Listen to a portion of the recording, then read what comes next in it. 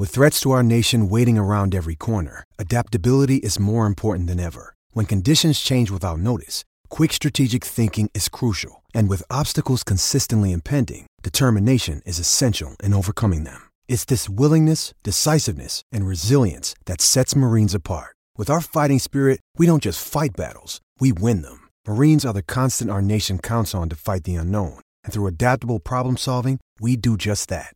Learn more at marines.com.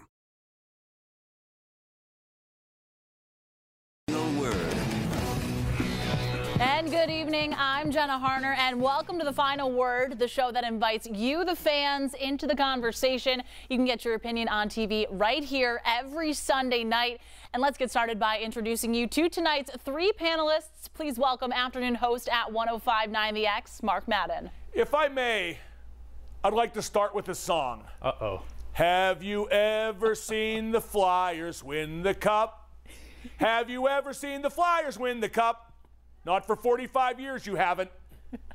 From our partner, GKPittsburghSports.com, Dejan Kovacevic. All that was missing was like the double claps there in between here. I don't know. Where's Elby? Who's this other guy on the set? What's happening to this show? Who's this other guy? Who's From the this other Tribune guy? Review and the Steelers radio host, we welcome Tim Benz. Well, only for you, Dejan and Mark, and of course, Jenna, would I come out, because thanks to Mark's non-stop promotion of it, I've now become hooked on Cobra Kai, and I was binge watching. I needed the 30-minute break to come here to Channel 11 to make my long-awaited, much-anticipated debut on The Final Word. So thanks, Mark. Now I have something to do when we're done here as well. Well, Tim, we're glad to have you. Some of the topics we'll be talking about tonight: the outlook for the NFL season, the Penguins trying to trade a goaltender, what do the NHL conference final teams have that the Penguins don't, and should the Big Ten get back to football? First, the night's big topic, the Steelers with a few surprising roster moves both yesterday and today.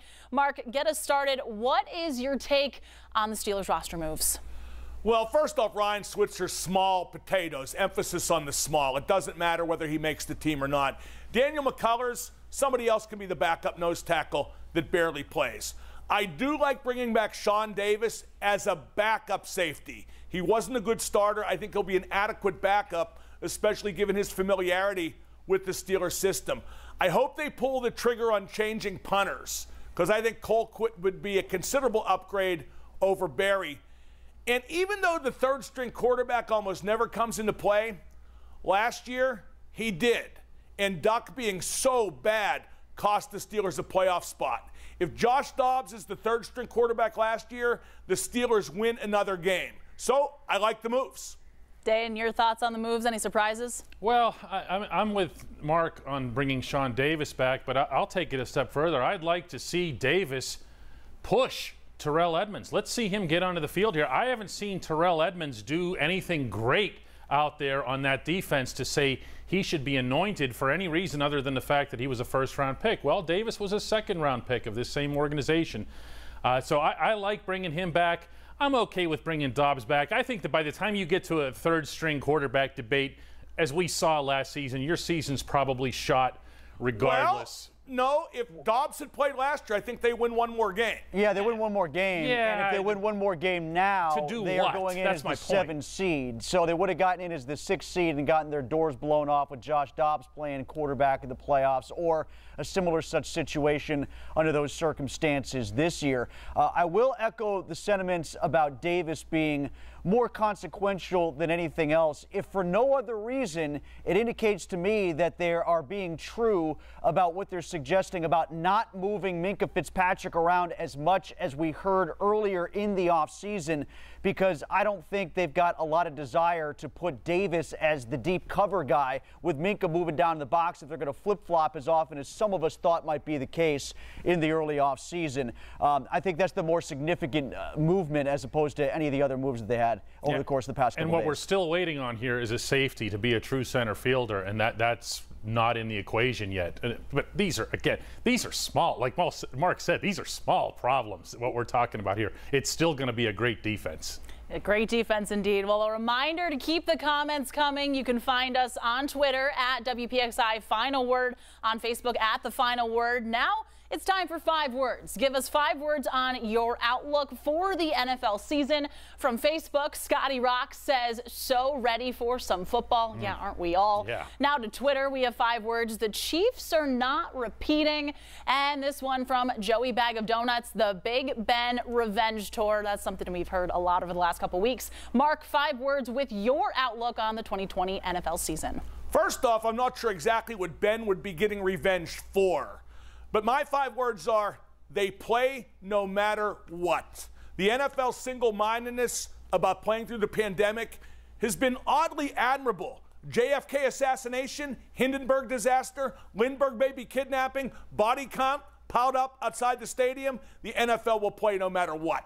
We're going to see an NFL season for sure. Dayan, your 5 words? Wait, did we just mix Hindenburgs and Lindberghs and everything else into that one? It's my poetic way of speaking, Dejan. It's why people watch. At least it was without song. I'll go with Ben's going to knock him dead.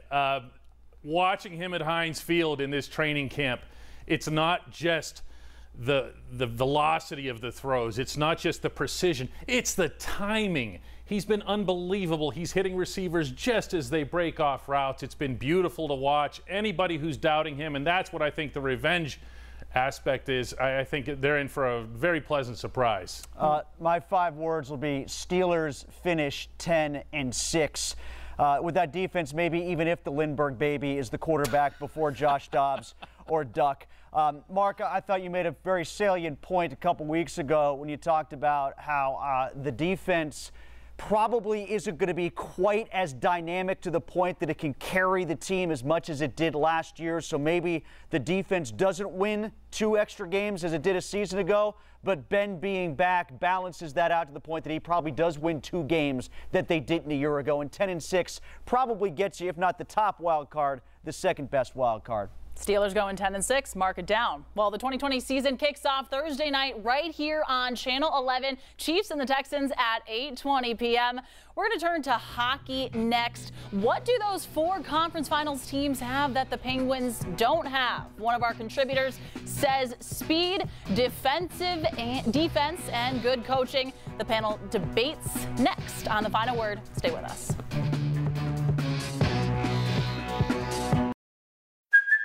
Hey, it's Kaylee Cuoco for Priceline. Ready to go to your happy place for a happy price? Well, why didn't you say so? Just download the Priceline app right now and save up to 60% on hotels. So whether it's Cousin Kevin's Kazoo Concert in Kansas City, go Kevin, or Becky's Bachelorette Bash in Bermuda, you never have to miss a trip ever again. So download the Priceline app today. Your savings are waiting. Go to your happy place for a happy price. Go to your happy price, Priceline. This is The Final Word. And welcome back to The Final Word. I'm Jenna Harner with Mark Madden, Dayan Kovacevic, and Tim Benz. We're going to drop the gloves now. What's a realistic trade expectation for Matt Murray? And would the Pens be able to get more if they put Tristan Jarry on the trade block? Tim Benz, start us off here. I think a realistic expectation for Murray now has moved up to at least a fairly good second-round draft choice, if not a player and a decent pick. A player that could play, say, in their top 9 or at least in their top 6 on defense, cable ready. That's because what we saw with Jake Allen. Jake Allen going for a 3rd. I think Matt Murray's a better goaltender than him. And to answer your second question, Jenna, I don't think so. I don't think you can get much more for Tristan Jarry than you could for Matt Murray, largely because I think a lot of general managers across hockey, whether it's practical right now to think this way or not, really are in love with this 2-time Stanley Cup winning goaltender thing that he's got. His resume, I think, carries more than Jarry's potential in youth. Proven experience seems to be a selling point for sure. From Twitter, probably a second-round pick or equivalent value in an existing NHL player. Maybe able to dump a contract they don't want along with it to free up cap space. Basically the same for Jarry. Dayan, your thoughts? Well, before we presume that the draft picks will be what's coming in return, remember that this is a general manager that doesn't really care to have draft picks. So he's going to be looking for younger players. He's going to be looking for younger guys that would come in and help support the team right away. That's going to be his principal concern. There are teams out there. I agree with Tim that Murray's worth more than Jake Allen. But when you look at Colorado, a team that really needed goaltending even before Philip Grubauer went down, both of the Alberta teams who fancy themselves as contenders could use a goaltender. And GMs get so enamored with so-and-so won a Stanley Cup championship at some point. They see that as some kind of big breakthrough in a career. So there might be somebody that overpays. There are some teams in need, that's for sure. Mark, your thoughts? Well, I see some dipstick down here on Twitter saying they should trade Murray in a package with Gensel. Yeah, that would really help the team get younger and faster. Yeah. First off, Jarry wouldn't bring nearly the return that Murray would because, like Dejan said, Murray has 2 rings, and GMs are enamored with that. Whatever he's lost, GMs are going to figure that Murray can get that back on their watch, or at least fool themselves into believing. Although my main hope was Billy Guerin in Minnesota, their GM, who was an executive and a player with Pittsburgh. I was hoping he'd be a target, but I hear that he's not. But there are plenty of teams that want to trade for Murray. The return will be more than I thought, but second-round pick or the equivalent, that now sounds about right. And you got to wait for that free agency class we should have brought up here. I mean, there's a lot of unrestricted free agents that'll go out there without having to be traded. Well, unless somebody really thinks Murray's the guy and wants to get him tied up and signed, you got to do that too right away. And I'm hearing that the Colorado buzz is real. I've heard 2 people out in Colorado say that there's a little fire to this trade rumor conversation. So I do think that is a team that's very much in play, as is potentially Toronto and those 2 Alberta teams that Dan mentioned before. Well, we'll stay on the ice here. The Final Four, Tampa Bay, the New York Islanders, Vegas, and Dallas. What do those teams have that the Penguins don't, Dan? Well, they advanced. I'll start with the obvious one. I think all 4 are so different that it's hard to come up with any one thing or any primary characteristic there. More than anything, looking from the Penguins standpoint, just from their viewpoint, and having spoken with Jim Rutherford about this in the past week, they just need to get younger, fresher, faster. And I know that's easier said than done, but we also would never have envisioned that John Marino would come along out of nowhere and make the defense that Marcus Pettersson would have had for such a low cost. And make the defense younger. He wants to see them get younger and more mobile on defense, but then he's also still employing Jack Johnson, so we'll see how that goes. Younger, faster, stronger, words that Rutherford has echoed. From Facebook, Pat says, one thing that one team has and doesn't seem to want, Marc-Andre Fleury. Tim, what do you think about that? Okay, yeah. I mean, they might get a veteran backup goaltender, and if it's a guy who wants to be here and a guy that can still play in Marc-Andre Fleury, that would be fantastic.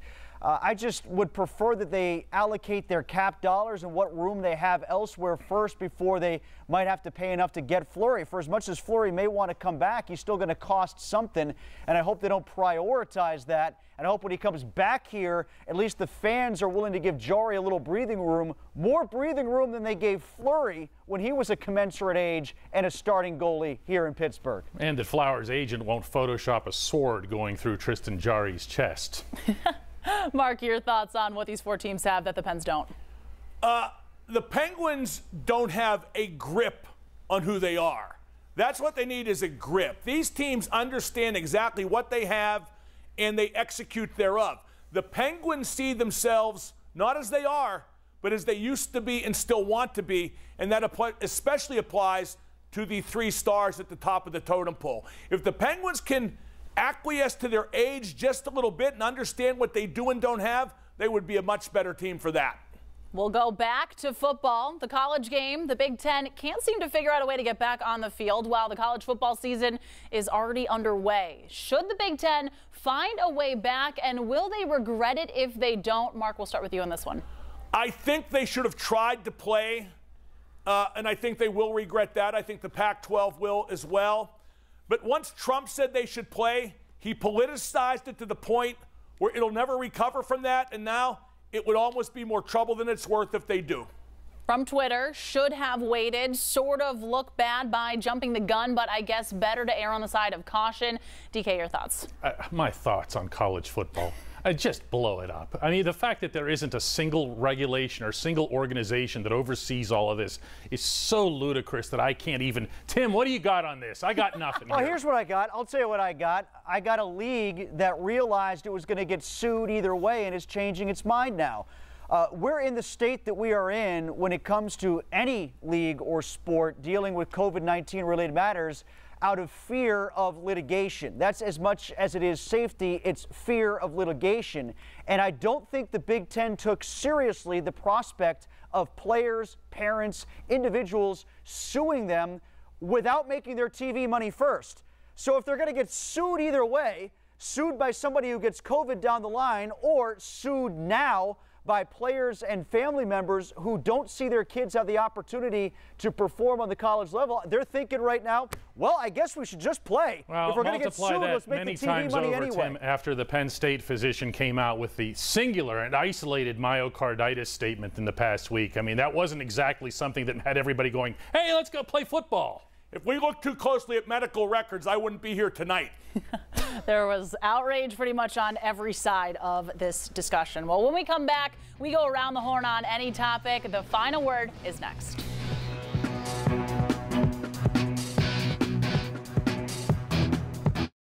The final word. It's time now for the final word. Everybody gets a chance. We start with our newest panelist, Tim Benz. Well, I saw the Muppets trending on Twitter quite a bit this week. I guess it was the anniversary of their first launch on television in 1976. Everybody came out with their list of top 5 Muppets, and not one list included Dr. Bunsen Honeydew and all of his fantastic contributions to science. The man did it with no eyes. What a lack of appreciation. What an inspiration he is to all of us. And if Dr. Bunsen Honeydew was in charge of the CDC, we would have been out of this COVID situation in May. An inspirational scientist at that. Mark, your final word. Well, I think that Avalanche goalie didn't have any eyes, and it really cost his team. I'm a big Jim Rutherford guy. And I agree with, all the trades he makes. I think they even out. I think there's more good than bad. I think he's an excellent GM. But he's got to quit beating the drum that the Penguins need more intensity and hunger. Intensity and hunger are fictional. They're assigned after the fact. You never hear about the championship team that didn't really care that much. And you never hear about the losing team that had a ton of intensity. It's just like leadership. It's applied after the fact. Mark Messier is the greatest leader in hockey history. He didn't make the playoffs his last 8 years in the NHL. I don't think he forgot how to lead. Dan, your final word. Well, I was going to take Tim's topic and yours and start talking about the Swedish Chef, since we have some Muppets and some hockey, but I'll instead go to the Pirates. I was over at PNC Park today.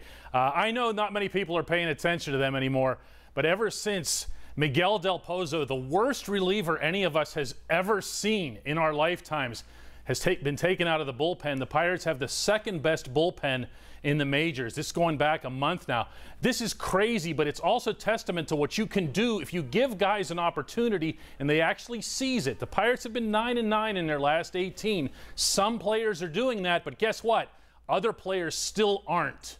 And now our final word from social media. Mark, you'll appreciate this, but I'm not going to sing it. Have you ever seen the Flyers win the Cup? They've done a lot of trying, but unless you're close to dying, then you've never seen the Flyers win the Cup. Well, sports-wise, whoever wins the Western Conference Final is going to be the one who wins the Cup. However, my final word earlier this week at the Lincoln City Council meeting in Lincoln, Nebraska, a man named Ander Christensen got up and spoke about how boneless chicken wings are, quote, blasphemy, and the time for change is now. Yeah. Amen. Amen. 100% right. I like that we're all in agreement on that one. No, we're not. No? Oh, no. We're not? Well, boneless chicken wings they're just chicken nuggets covered in sauce. That's it. That's what they are. This is true. Well, thanks so much for joining us on The Final Word. Have a great night.